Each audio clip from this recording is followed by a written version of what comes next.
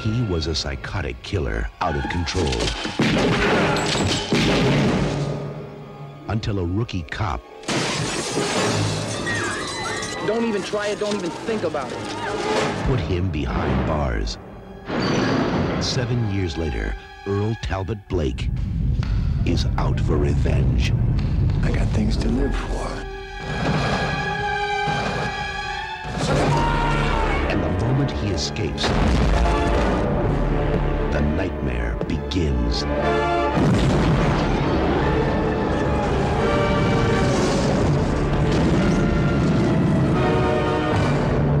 Remember Earl Talbot Blake? He busted out of a parole hearing. Now, the hunter is the hunted. Alive. And he's here and he wants revenge because I sent him to prison. I'm gonna make him pay for this. Was it Blake? Huh? Was it Earl Talbot Blake?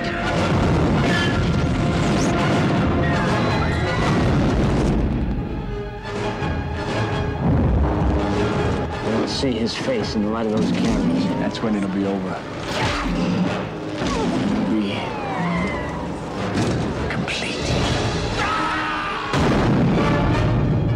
Ricochet. Denzel Washington. John Lithgow. Ricochet. Meeting once was a mistake. Meeting twice will be murder.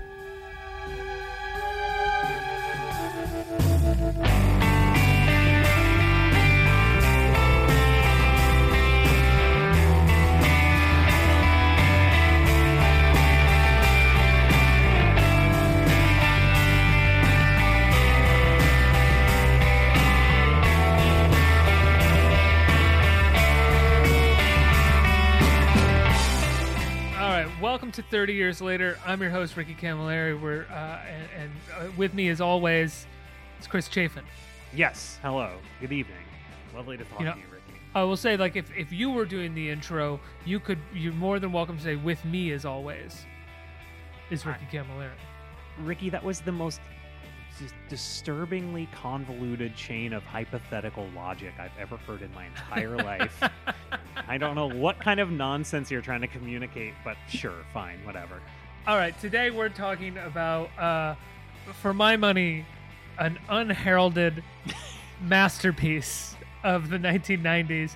It is Ricochet, which came out October 4th, 1991. We're about a week late on this one because we flipped the weeks and did City of Hope last week because I misread an email that I sent you.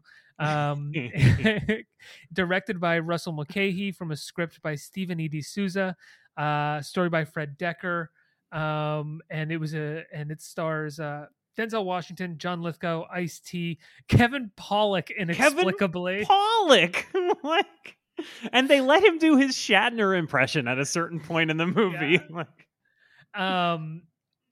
It's produced by Joel Silver. It was apparently originally a script meant for Clint Eastwood as a Dirty Harry movie, but Eastwood thought it was too violent, so it was brought to Joel Silver. And then it was supposed to be a multiverse movie. It was supposed to be in the Die Hard universe. Really? And the only real way to kind of like know that is because Gail, the reporter, is the same actress who plays the reporter Gail in the first movie or in Die Hard. Okay. So they were trying, but they weren't. It doesn't seem like they were trying that hard. It seems like they were mostly just like recycling characters and stuff.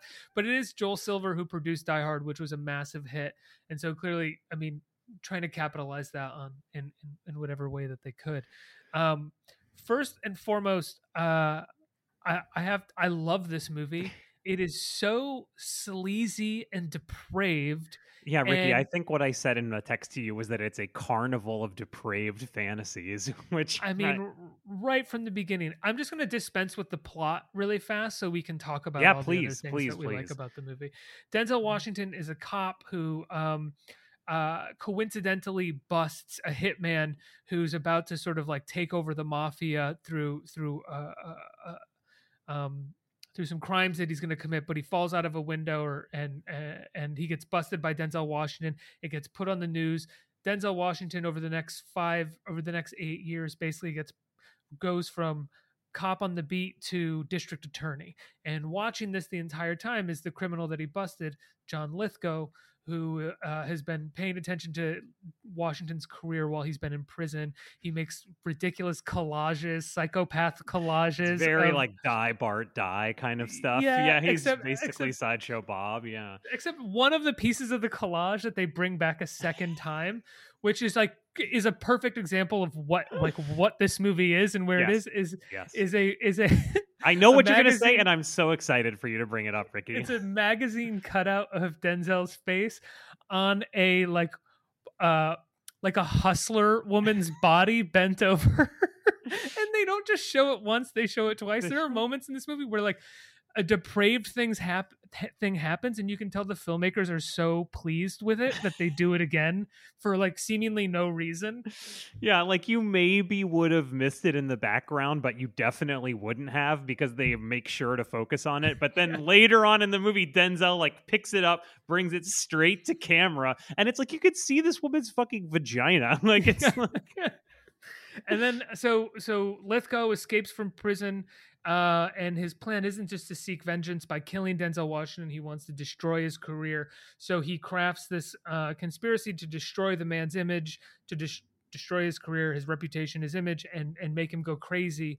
And then, of course, Denzel, figures out what's going on. It takes a little while for everybody else to figure out what's going on, and he has to stage a big action climax in order for everybody to see what has happened to him and as well to kill John Lithgow.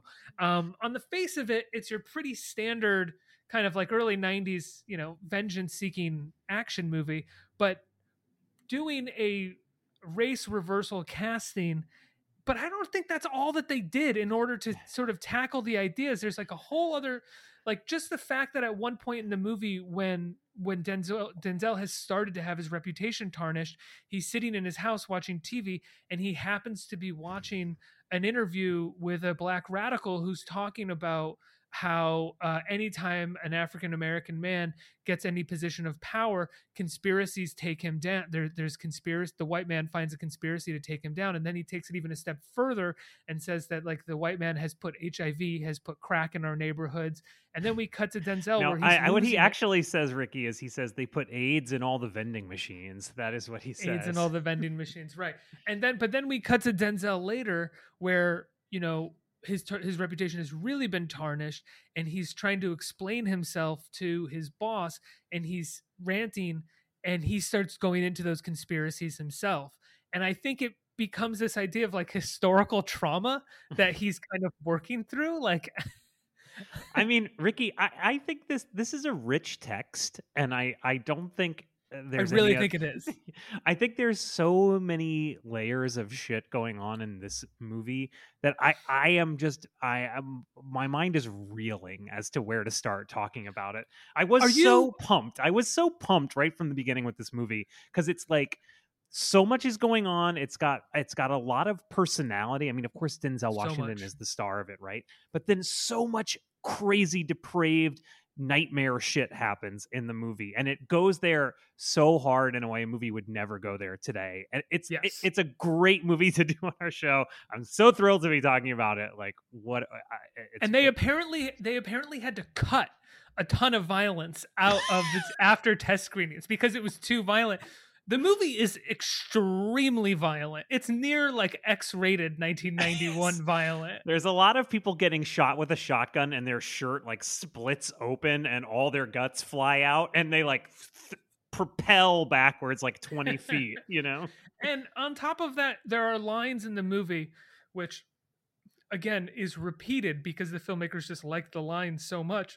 God. Lithgow is holding a woman hostage with a shotgun, and Washington's holding a gun on him. And Lithgow says, her boyfriend's going to need a paper bag when he fucks what's left of her, meaning her boyfriend is going to be having sex with her dead body. What the fuck? Like, what an insanely deranged thing to say. But you hear that in the moment, and you're like, wow, that's deranged.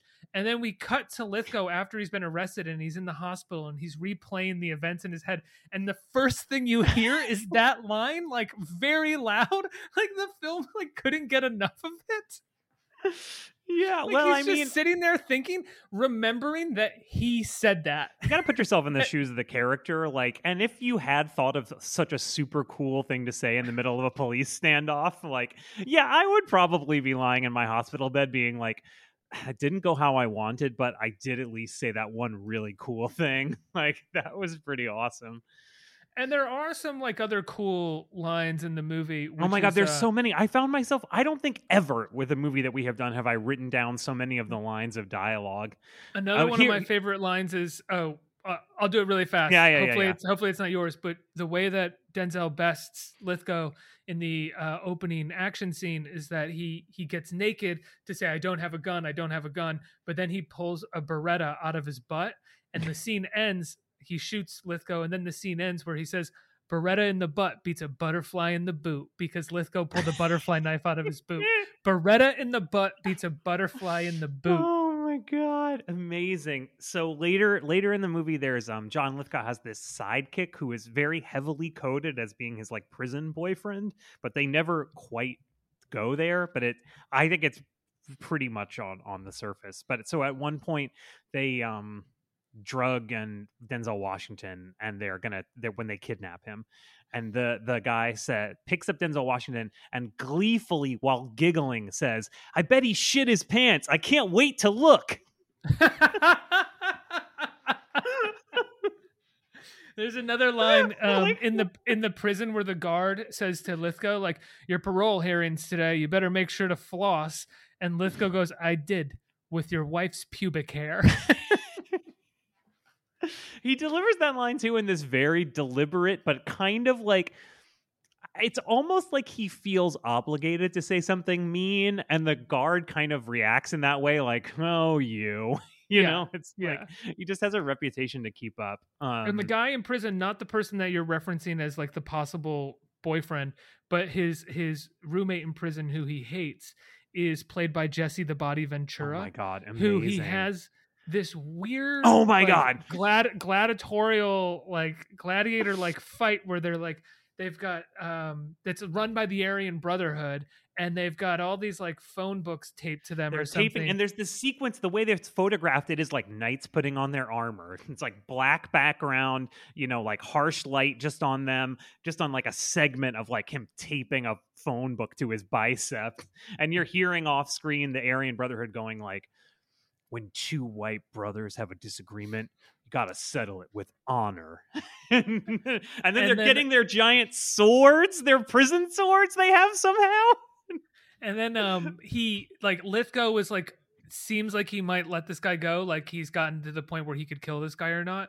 And it seems like he could let him go. But one of the pieces of newspaper that's taped to the Jesse the Body Ventura's chest, which I think we're led to believe is by accident, like he was just taping newspaper to his chest for safety, happens to be a story about Denzel Washington becoming the DA or winning a case. And he stabs him in the chest to stab Denzel. Stabs him all the way through his body, like into the wall. Yeah. Can we just say though that like even in scenes where it's not hardcore violent, it's not depraved, like the filmmakers clearly before shooting were like, what can we do to make this scene crazy and fun? Like even Denzel's closing argument when he's a lawyer, right? Like he delivers a closing argument to the jury to convict this serial killer, and it's just to show that he's a lawyer now and he's a good lawyer. He delivers this closing argument that's manic. He runs around the courtroom. I don't remember this part. What does he say in this? He's like talking to them, and he's like, I know you've been here so long, and you've drinking the bad coffee in the jury room, and you're eating the bad food, and you're gonna go back to that hotel, and I know you just want to run around and scream. You want to run around and scream, and he runs around the courtroom screaming, and everyone's like, "What's this guy up to?" Except it shows the serial killer laughing because he thinks it's entertaining. Like that's what I think. It's like most movies wouldn't take the time to do like a bit, like to throw in a bit there where it's like even the serial killer thinks this is kind of funny. Well, there's like, I mean, what you're saying, like that they are trying to make it in their minds as crazy as possible at all times. There's a scene where Lithgow and his prison boyfriend are like, some parts of the plot are going wrong. They're very stressed out, and they're just having a scene where like they're at the bar and they're saying like, what the fuck are we gonna do? But what bar are they at, Chris? Yes, Ricky, what bar are we at? The opening shot of this scene is a woman who is easily 350 pounds, completely nude, with like her hair all greased down to her head, leather straps, and she's like doing this herky jerky kind of dance, and the person next to her is a little person, a midget, who is also nude. And then we pan out and the whole room is just full of all types of people like this, you know? And then they proceed to just have a regular scene where they're like, oh man, what are we going to do about the case? You know? There's literally no reason for them to be in there. No, there's like absolutely no reason to be in there. Because they're the bad guys and they're crazy, you know? But the one joke that is in that scene that is funny, that is just like a throwaway, and there are so many throwaway gags in this, which is that the prison boyfriend, like, they pull up to the bar and Lithgow's like, what is this freaky fucking place? And the prison boyfriend goes, I don't know, I've never been here, can I get another round, Pete? Because he like knows the bartender. Oh my god, it's so good. It's so good. And I mean, even the like it even takes the time to let Kevin Pollak do his dumb Kevin Pollak shit, like we were saying. Like, yeah, they let him do his Shatner impression for no reason. They're just having a scene, him and Denzel talking, and Denzel's like, oh, that's like that show you'd like to watch, Star Trek, right? And he's like, oh man, I was watching it last night. And he just does a whole Kirk thing. And then later on, you know, Kevin Pollak gets killed by the villain, and Denzel Washington is cradling him in his arms. And the whole question has been, is this serial killer really alive or is he dead? Because he's faked his death. Oh, yes. And he's cradling him in his arms. You know, dramatic music is playing. It's raining. Another terrible thing has happened to Denzel. And Kevin Pollak looks at him and says, he has to be alive. How else could he kill me? And then he dies. Like, so good. What the actual fuck is going on in this movie? Every moment is just pure enjoyment. I mean, that truly they love this movie. That they have Denzel stripped down to his underwear. Denzel Washington in the like a most amazing shape of his life. And in the beginning part of the movie, he's supposed to be young, right? So he's got kind of like a high top fade, and he looks fresh faced. He looks like $1 million fucking dollars. He takes off all his clothes except for his giant 1991 boxers that are like almost below his knee, but not quite. And he's got like cum gutters. He's got like everything. His pecs, his abs. He's got fucking everything going on. Cum but gutters? I was like, what are those? We had this discussion on the show before. I think we have. No. That's like the muscle that's the muscle that's like below where your stomach is and like around your hip bone. Is it called a cum gutter because it catches cum? I mean, I would have to assume, Ricky. I don't know what else. I don't know what else it would mean. You know? I know. I feel like a prude right now because I'm like, is it that? But I've just never heard it, and I'm shocked. Cum gutters. I can't believe that I'm shocking you with something, Ricky. Like, I feel very good about myself. This is another dedication to making the movie as crazy as possible at all times. That in this scene, the way that Denzel, because what it is just a hostage situation, and Denzel Washington is a cop, and they're having a standoff in a hostage situation. How many times have you seen this in a movie? 1 million times, right? I cannot think of another time where this situation is resolved by the cop taking off all of his clothes and then pulling a gun out of his butt. Like, what the actual... And just right away, Denzel starts taking his clothes off. He's like, hold on, I'm going to take my clothes off. And John Lithgow's kind of like, well, you don't really have to do that. I mean, it's, like generally confused. And yeah, it's amazing. But this is, again, so as much as we're saying like it's crazy and funny, I mean, there is some thought going on in this movie too, because the way that Denzel becomes famous and his career advances is that this encounter is caught on videotape, and we see it through the videotape, and it's of course a cop and a person on videotape in Los Angeles in 1991. And, you know, immediately you're thinking about Rodney King, you're thinking about police, and you're thinking about race, and you're thinking about the media and the way things appear through the media. And of course, you're appreciating for the first time, but not the last in this movie, that it's done this kind of interesting race reversal that I think pays off in many different ways, where the cop and the so-called perfect person is black, and the crazy sociopathic killer is white. And as much as people play around with that idea now, like certainly in 1991, as our show has shown, they did not play around with this idea at all. It was just like the bad guys are ethnic, you know. I also don't think you would play around with it in this way.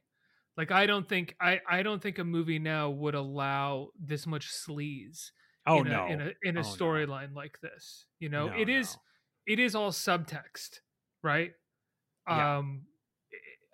For me, it's kind of obvious subtext, which is one of the things that I love about it, but it is subtext. So therefore everything that is text is just like depraved and sleazy and violent. And it is interesting too, because Denzel is like at the beginning of the movie and through maybe about 2/3 of the movie, he's the perfect suburban, you know, upwardly mobile, like American dream. He's the stand-in for the viewer, right? He's got the perfect kids and the perfect wife and everything. And the things that he suffers at the hands of John Lithgow are, you know, like what I'm saying, these like depraved fantasies of like, what if this happened to you? Like, can you imagine some sicko out there is going to make you, some sicko's going to make you do heroin? You know, the kind of stuff that people like, that gets talked about in this kind of way, but like would never happen in a million years. But it's like these very dark lizard brain thoughts that people in the suburbs have, you know, ways your comfort could be undone through no fault of your own, you know, and could you get out of it, you know, and that, and usually you don't see a black man starring in that story. But that's the subtext, right?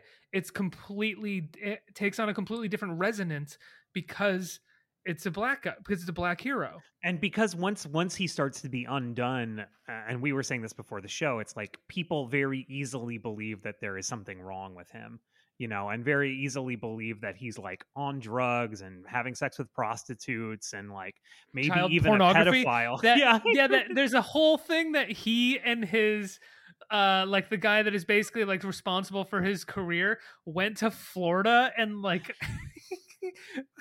raped children. Or they were just like, did you use any public monies like for child prostitutes? Is that the implication of that question? Like when they find this guy who's responsible for his career dead, he's hanging with like women's lingerie. He's like, Lithgow has set him up to look like he hung himself with women's lingerie on, and then there's a briefcase on his desk that's just on his desk with 2 child pornography magazines. That's the only thing in the briefcase is 2, you know, professionally printed and bound child pornography magazines, which I didn't know existed. I don't know if I should bring it up already, but like, you know, you just watched the Siskel and Ebert on this, and I just watched it as well. And Ebert was like, his thing was like, I would be okay with these things coming up in a substantial movie, but this is such a stupid movie. Like, why would I have to deal with all this depravity? And I couldn't disagree more.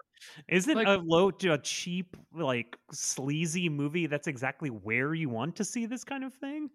Yeah, and I think the movie also is, sure, like on the surface, is like dealing with pretty complex issues, but it's also just trying to be an action movie as well. I mean, isn't there something more interesting about like a popular piece of entertainment that is subverting itself or being subversive by way of like recasting, and then at the same time like kind of attaching these other aspects of black manhood onto this character that would normally be just like a white hero? Right.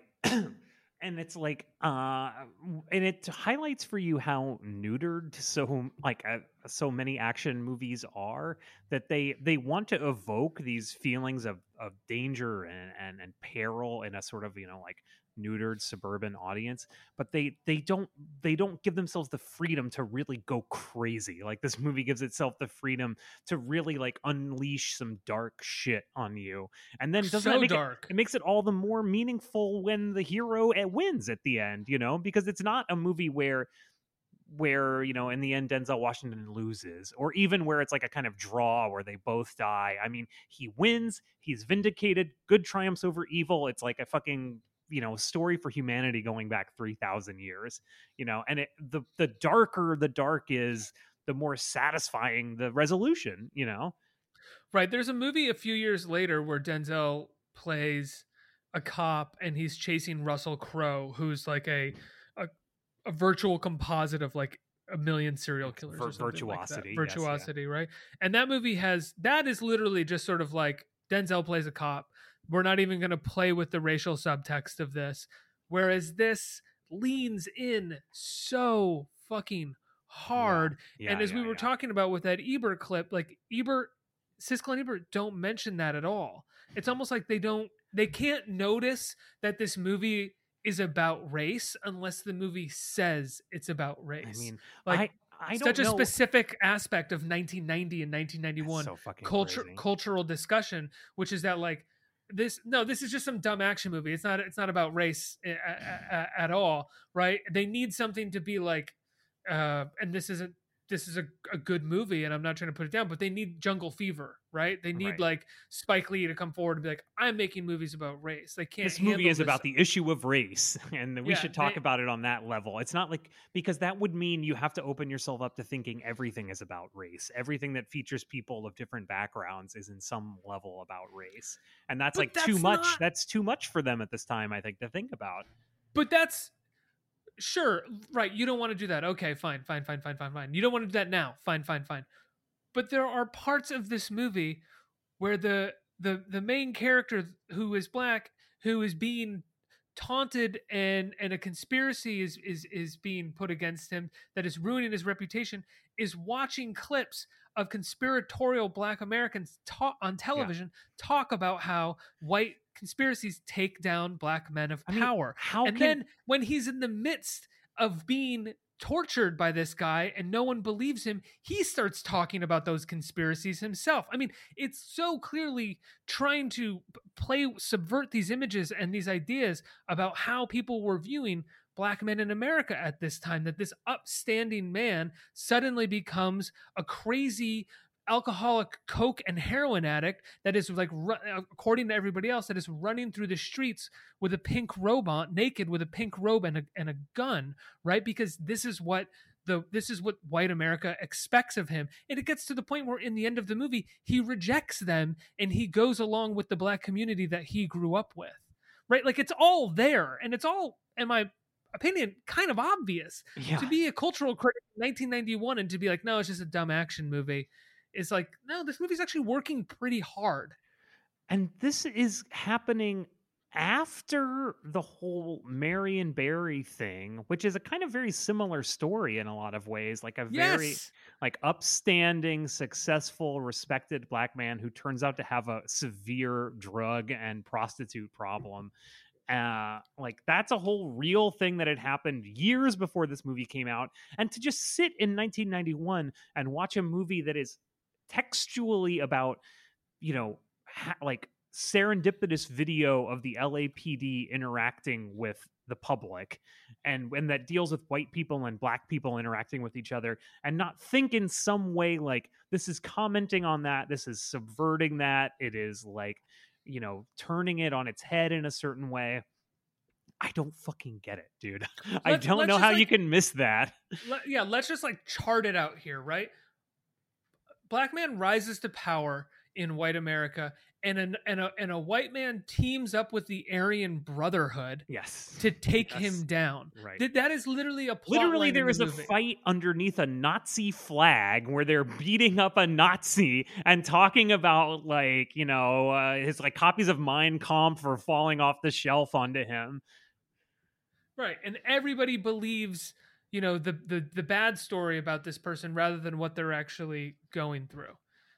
I mean, it's pretty clear. I agree, and I obviously 100% think that this is a movie that is dealing with race, and I think it's really interesting too, and I maybe said this already, but the way that, like, first we're seeing Denzel as like the perfect successful person, and then we're seeing him as like a stereotype of a kind of like drug addicted, dissolute, irresponsible black man. He's homeless. He's found homeless at one point in the movie. I mean, it's so interesting, and I think in the first half of the movie, you're thinking to yourself, oh, it's so interesting that they made the good guy the black guy and the bad guy the white guy, and that the cop is the black guy and he's perfect and successful.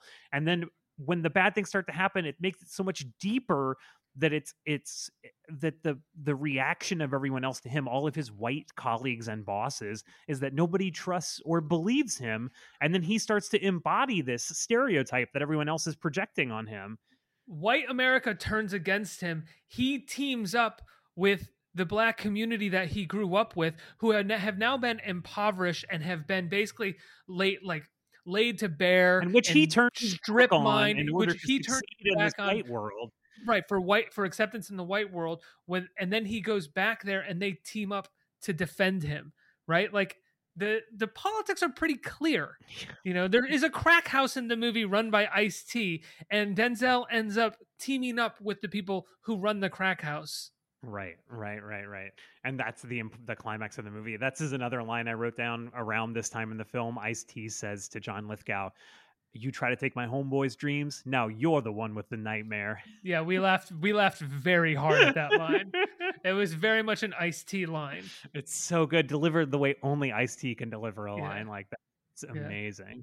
You tried to take my homeboy's dreams. Now you're the one with a nightmare. So he's like the only one who can deliver a line well with like what sounds like a sing-song 8th grader. Yes, like acting in a school play, Yes, yes. But for some reason, it sounds amazing when he does it. We got to get in the car. Exactly. Okay. We got to get out of here. That's. I mean, that's what he does. I guess that's what he did. But if you go back and read reviews of this as well, like not just Siskel and Ebert, they don't talk about this. This is just really, really wild to me. I mean, I guess Denzel Washington at this point, like, how much of a star was Denzel? Was this is pretty early for him? This is his first action movie. Like, okay, his first action movie that he's leading. Okay, but he's already been nominated or for Glory. For Glory, okay, yeah, right. That's 1989. He's already done Mo Better Blues with Spike. He's done Mississippi Masala. Mississippi Masala comes out the same year. Malcolm X is the next year. Well, see, and it's interesting too because and this is kind of a complicated thought, so I might contradict myself like 10 times, but I feel like in this time, Denzel is kind of embodying this like Sidney Poitier type, which is both explicitly about race, but also kind of raceless because he's like a type that exists in culture that Denzel has slotted himself into. And obviously the movies that Sidney Poitier is famous for are movies that are explicitly about race relations, like Guess Who's Coming to Dinner, right? In the Heat of the Night. But at the same time, it's like this, he has created this stereotype of like the perfect black man that had just entered itself into pop culture and kind of untethered itself from the like context that it appears in. So it's almost like Denzel is just like slotting into this role and people are just seeing him and not thinking about what's going on, even while the film is very explicitly telling you it's about race. I'm still dumbfounded and shocked that like it's actually hard to find a review from this period of time from 1991, 30 years ago, that will talk about the racial components of this movie. Although to talk about it in a different way, I will say I couldn't help but think of like like cancel culture, like that kind of stuff during the Denzel plot, because it one of the dark fantasies animating this is like, no matter how good of a person you are, if people see something on the news that says you're bad, they'll believe it. And then your whole life will be ruined. And I mean, that is pretty resonant right now. And that is one of the dark fantasies running through a lot of minds of successful men right now, right? Well, it's the idea that the news will make you and the news can break you, right? Especially if you're a black man. Yeah. That like, and if it's on TV, it must be true. And the way that people interact with the media and consume the media is actually a really big part of this movie. And, it's just kind of like, people take it in unquestioningly, and it might not always be correct, Like I can't imagine that. Like, sure, the original script was written by Fred Decker, and it was for Kurt Russell or Clint Eastwood, who said no, and then it was brought to Kurt Russell, and that fell through, and then Stephen E. D'Souza did a rewrite, right? And so I can't imagine upon the casting of Denzel that rewrite didn't have like that casting did enforce like a different idea upon the rewrite. I mean, already the movie, just on violence alone, just on dialogue alone, is trying to push buttons. It's trying to be provocative. So there's no way there weren't conversations with Denzel about rewriting the script to be provocative in this way as well. And even the way they structure, like, the thing that Denzel is doing outside of work is like he's building a community center and having a telethon, and with all these, I don't know, to me it was a very like black coded kind of thing. It was not the kind of thing that white people do. You know, prominent white people are not like having a telethon to build a community center. You know, like that had to have been something else when it was a Clint Eastwood movie.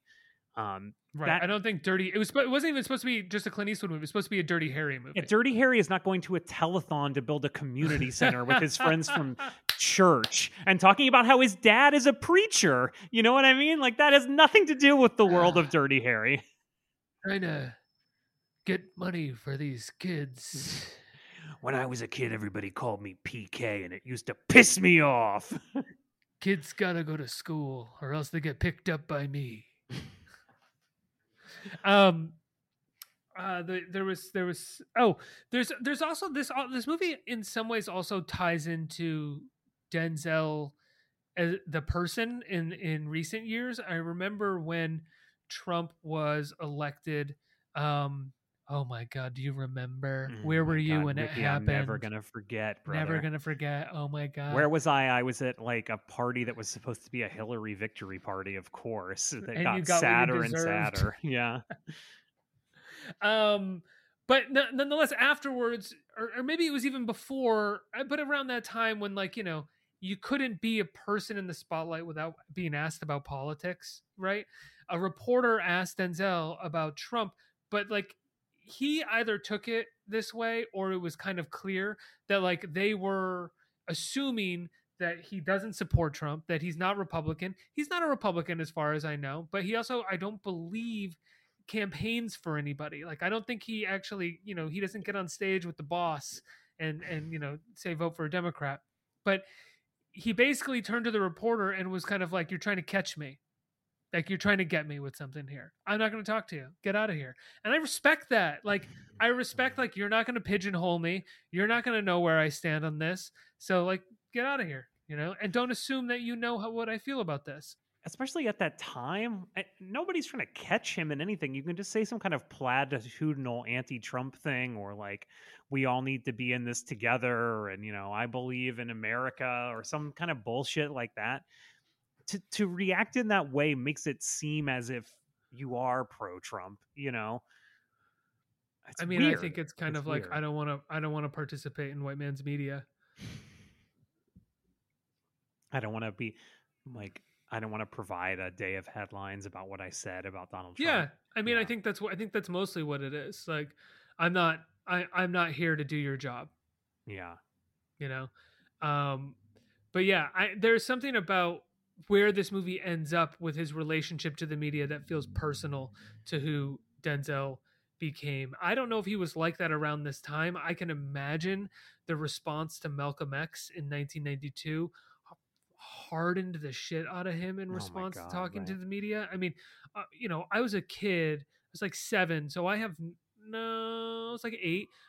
So I have no idea. But from what I understand, the media surrounding Malcolm X was just so fucked. Yeah, I mean, of course I remember it being like such a phenomenon at the time it came out, and like the X hats everywhere and all that stuff. But like at the same time, it was, yeah, the responsible thing was like, well, that's like a radical, you know, we don't want to emulate that kind of behavior, you know. And obviously there's all sorts of crazy stuff in this movie about like white people trying to keep black people down, as if that would ever happen, you know. Another thing about this movie that I thought was interesting and crazy and like dark fantasies is like, right, so John Lithgow is one of these like super predators, basically, who's like, you know, murdering people. You know, when Denzel Washington arrests him, he's basically committed 8 murders with a shotgun, and also did a hostage situation and all kinds of other stuff. And yet the first time we see him, he's in this kind of prison hospital, and he's not handcuffed or anything. He's just kind of like sitting there taking pills and like rehabilitating himself, and he's able to get a bunch of phone books to tape to his leg to, I guess he's doing some kind of crazy ass physical therapy or something because he's been shot but in the knee. Even in that scene though, when he gets the books from the bookmobile guy who comes back later, yes, to get fucking shot. He's like, "Hey, how you doing, Sonny? Remember me?" And then how are those books? Do you remember me? And he just I really trust and believe in you, no matter what they say you did wrong. But when he's offering the books initially, Lithgow says no, but then he realizes that he can tape him to his legs and do some kind of physical therapy. He goes, "Give me the biggest book that you got." And he goes, "How about this? Tolstoy, Anna Karenina." And he's like, "No, that's too small." And he goes, "Oh, okay. Well, it was his first book anyway." Like, that's what the guy says. Like, and so he grabs War and Peace. And I forget is there ever a scene where John Lithgow is like sentenced to jail officially? No, we cut to him in the hospital replaying the scene in his head. Right. And then he starts doing physical therapy on his leg. And then all of a sudden we cut to him in jail where he meets Jesse Ventura, who tries to fuck with him and Lithgow. Right. And then there's just this current running through this movie where it seems like John Lithgow is not being punished. Like, even though we do see him in prison, it's like we're always cutting to him. He's at the parole board or he's in the hospital, and it seems like he's being treated with kid gloves, right? And it plays into this very 1991 idea of like, it's not tough enough in prison, and like nobody, these criminals, these super predators are getting away with everything, which, I mean, this was a very real idea at the time. I just listened to an episode of a great podcast called Criminal, started by my college friend Lawrence Bohr. It's like a big regular podcast. But it was about a guy who in 1991, this was in Florida where I'm from, like he was a teenage boy with his friends, and they were going to go rob somebody, and they're passing this gun around, and they're like, nobody wants to hold the gun. And finally he's the one who's going to be holding the gun.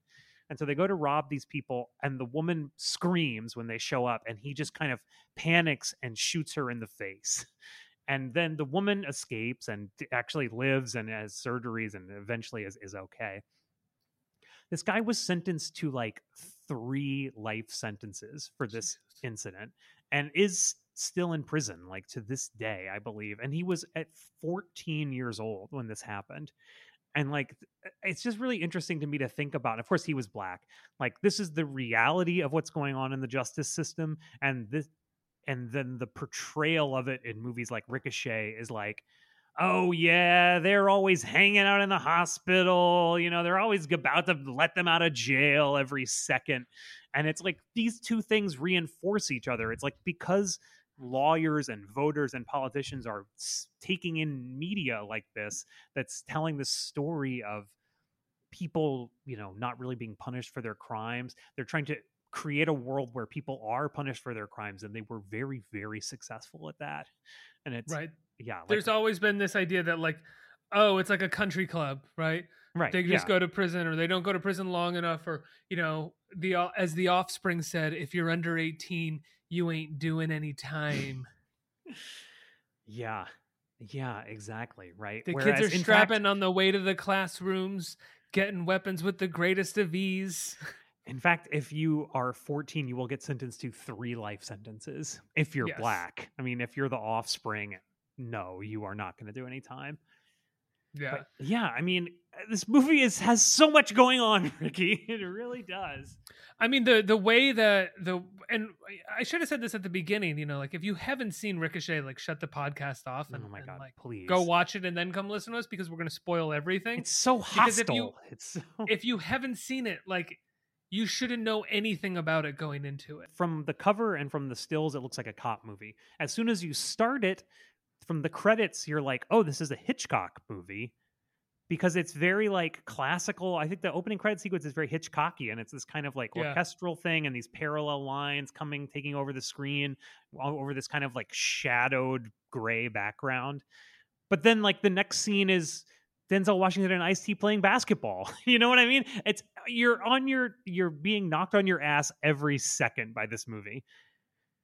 I was gonna say the scene, the sequence where Lithgow abducts Denzel and takes him to this abandoned pool, which ends up not being abandoned, whatever. he shoots him with heroin and coke, and then videotapes him essentially getting raped by a prostitute that like Lithgow pays, but like specifically a white woman. Yes. And by the way, literally getting fucked by white people, right? Yes. When she comes in, she's like, slinkily walking down the empty pool down to him, and he's completely dosed out on, speedballs, and he's managing to say, "No, please don't do this. Don't, please." I like it when they beg. She goes, I love it when they beg. Like, what is this woman? She's not just a prostitute. She's like an evil prostitute who apparently does stuff like this all the time. Like, I don't know where people's heads were in 1991 that they wouldn't watch this and be like, this is a cut above everything else coming out right now. Like, this is doing everything it can to like punch through the noise. Yeah. I mean, I don't know. You just take it in. I mean, obviously so much of the culture was coarse and violent and insane and racially tinged in a way that people weren't really questioning. But like, that's interesting. So you think this movie 30 years later, it has just like a different resonance and holds up even better than maybe it did upon release?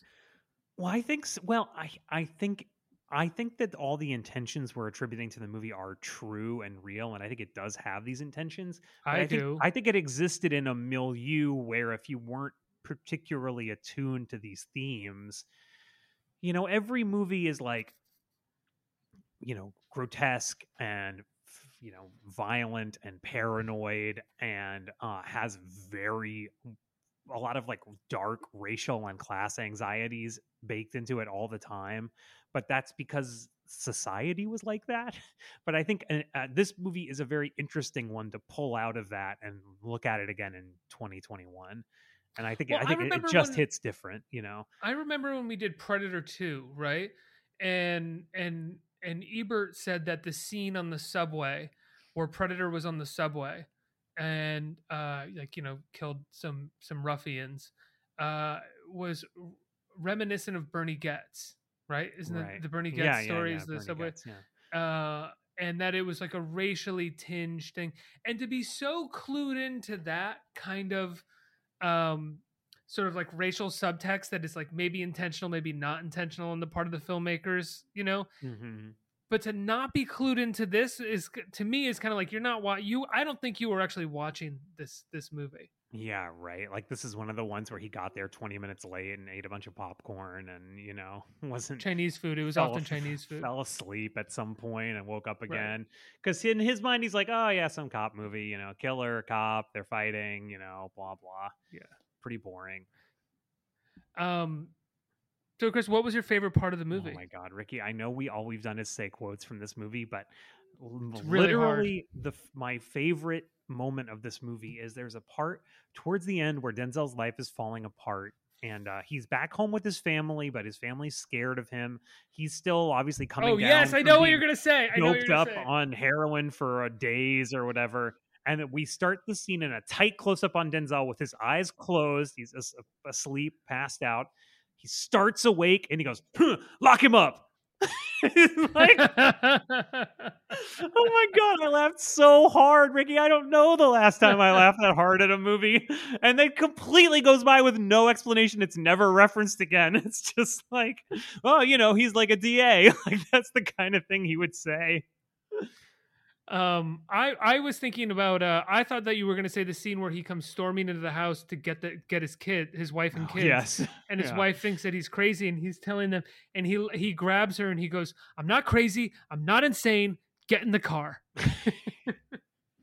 He's wet. He's soaking wet. He's going like, get my gloves, the insulated ones, in an interesting presage of O.J. Simpson, and my boots. Where are my boots? He's like, just do it. His family is like around the TV watching like the Alf Christmas special or something, and he bursts in screaming all this crazy shit. I have a really hard time picking my favorite part of this movie. God, I'm just gonna list a bunch. I'm sorry. Please, I just can't do please.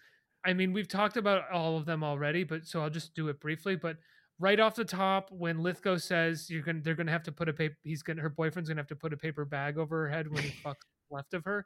I just feel like that's such a like the door suddenly opens to the movie with that line, and you're either going in or you're shutting it. Like that's it. Like especially when they repeat it.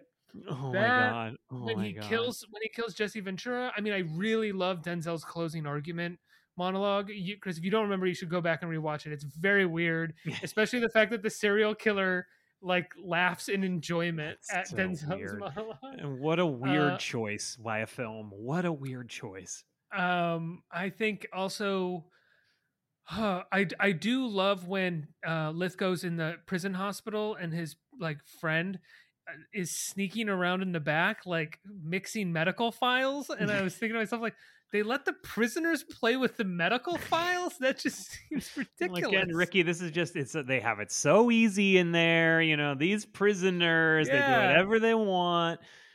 God, that I love when Denzel goes to the his boss's office and he's trying to tell them that like, Earl Blake Lithgow is alive and it's not a conspiracy, and he starts ranting and sounding like what he's afraid they think he'll sound like as a black guy. Let's say I'm guilty. Now I'm not guilty, but let's say that I'm guilty, okay?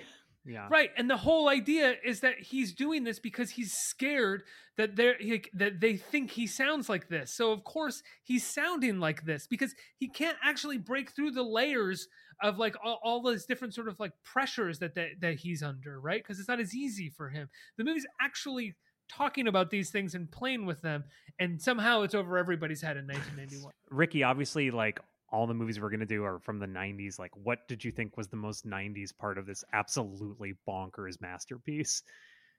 I think the most 90s thing about it is how violent it is.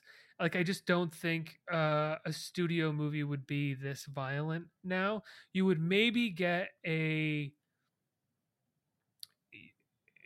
get like The Departed in 2006, but I can't think of anything, in the last 10 years or so that's like a real studio movie that has this much weight and money behind it and looks this great is this also depraved and violent. Like, I just don't think you would get that. I mean, that's Joel Silver. That's the early 90s and the money that they had to make these movies. But I mean, it would have to be like a Nick Refn movie, right? To have anywhere close to this level of like dark, violent imagination. And then it wouldn't have the kind of mainstream gloss that it has. It would be so self-consciously arty, Right. And it wouldn't have the money behind it to be anything but self-consciously arty. Right. Yeah, exactly.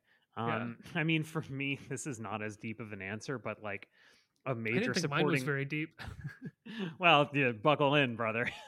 Like, just the fact that it has a major supporting role from Ice-T. I mean, like, come on. Oh yeah. Nowhere outside of the early to mid 90s do you get shit like that. And right. Honestly, like Ice-T looks like $1 million. He's playing his part really good. I mean, he's so great. He's great in the movie. Like, yeah, he's in the opening scene, this basketball scene, which is like really kinetic and fun. And he seems like a nice guy, but also he kind of like get the image that he's like a criminal and a thug. But like, pretty much he seems cool. And then when he comes back in later on as the connection to the old world, which again, this is a dynamic you see in like, I mean, in The Departed, right? Where it's something like that. And The Departed is of course based on a Hong Kong movie. So it's like this kind of world spanning dynamic of like, the duality between cops and criminals and, the old neighborhood. I mean, it's almost like, The Godfather or something, right? But he's great. He does a fucking great job. But he's also still Ice-T, and he's talking like he's rapping, and he's doing it. He's like almost all of his lines are delivered like kind of straight to the camera, like. And the movie closes. The credits have an Ice-T song playing over them immediately, too, which was fantastic. Obviously in his contract, right? I mean, 100%, and it's awesome. It's even better for it because the movie ends. We didn't even say this. Like the movie ends on a black screen with Denzel telling a reporter to kiss his ass.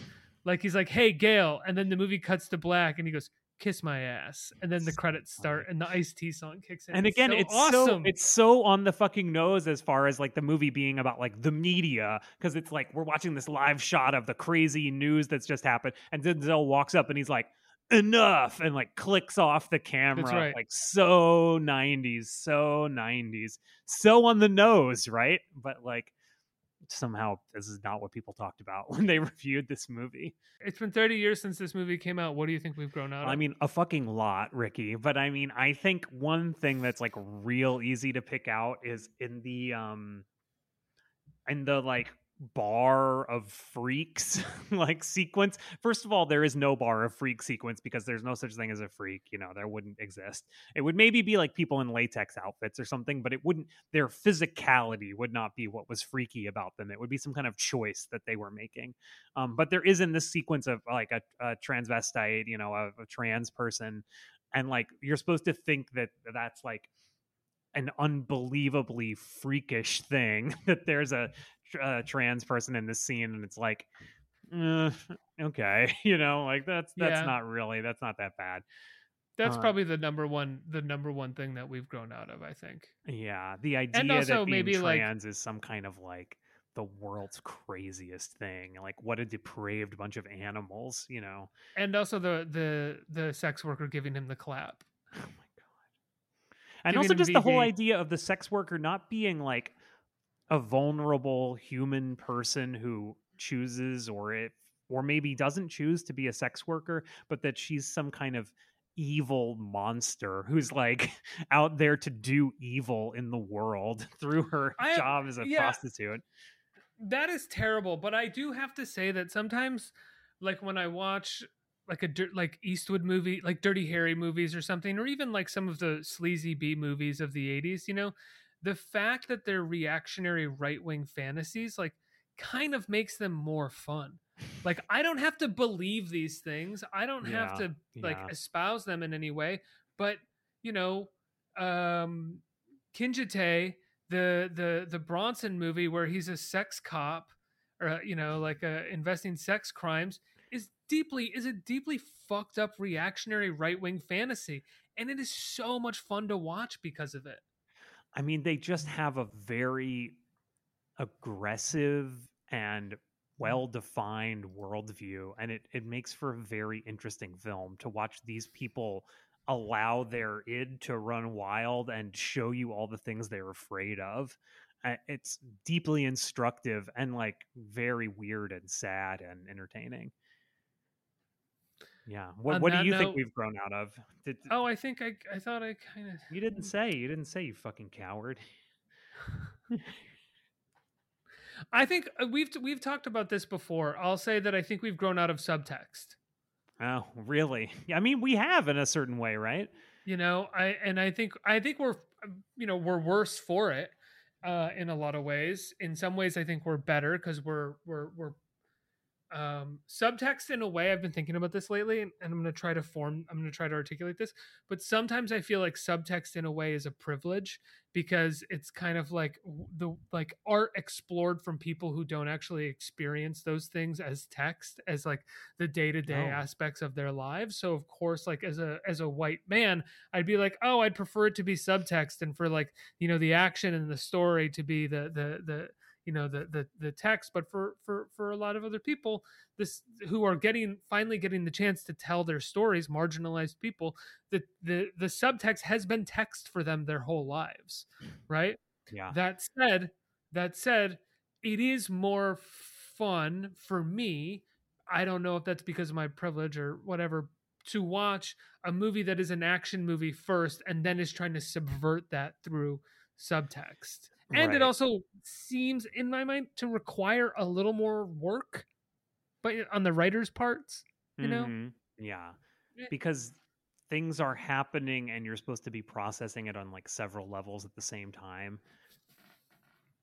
Yeah, no, I agree. And I mean, it's interesting to make a movie like this that is like, it's not saying this is a movie about race, but it is a movie about race. What it's saying to you is like, this is a cop thriller that has a big action movie, but really what you're watching is a movie about, racial dynamics in America, Well, it's like Candyman, right? I haven't seen the new Candyman, but the original Candyman is a horror movie that takes place in the Cabrini Green projects in Chicago and is about this like this African American man who was killed for falling in love with a white woman, and now he haunts this project, right? So it's all about urban myth, but there's a lot of that is subtext, and the text is that this white woman is being kind of terrorized by this historical mythical figure, and the race component is there, but it's also like this horror movie first, where is I've heard the new one, I haven't seen it,